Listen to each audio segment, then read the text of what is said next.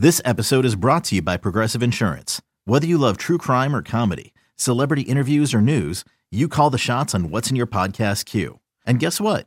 Now you can call them on your auto insurance too with the Name Your Price tool from Progressive. It works just the way it sounds.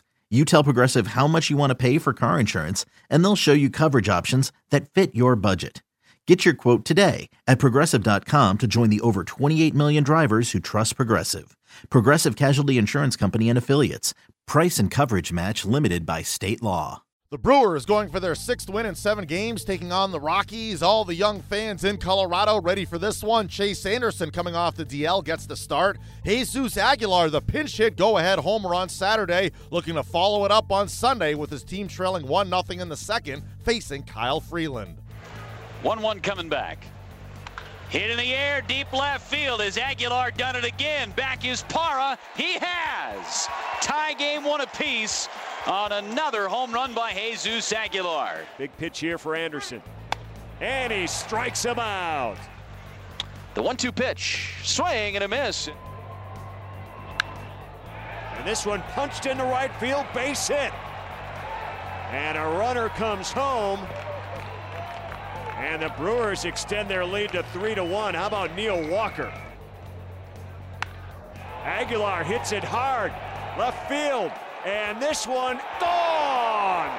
Aguilar with his second home run of the game. The Brewers win for the 6th time in 7 games, defeating the Rockies 8-4. Jesus Aguilar, 2 more homers. That's 3 in his last 2 games. Milwaukee remains 2 games behind the Cubs in the NL Central. Chase Anderson comes off the DL. He gets the win, allowing just a run in 5 innings. Corey Knebel comes on and gets his 99th strikeout of the season. That's the most ever by a Brewers reliever in a single season. The Brewers win for the 6th time in 7 games. Manager Craig Counsell spoke after. Yeah, I mean, today was a day, we talked about, we did a great job against their bullpen today. I mean, we kept, every inning, we scored in the 5th through 9th. We put runs across every inning. So we did a really nice job and that means quality at bats, up and down the lineup. Guys kept doing a really nice job, so. That was the story for me offensively, just the quality at bats against their bullpen. We did a heck of a job. And, Chase, picked up where he left off. I thought as the game went on, he got better.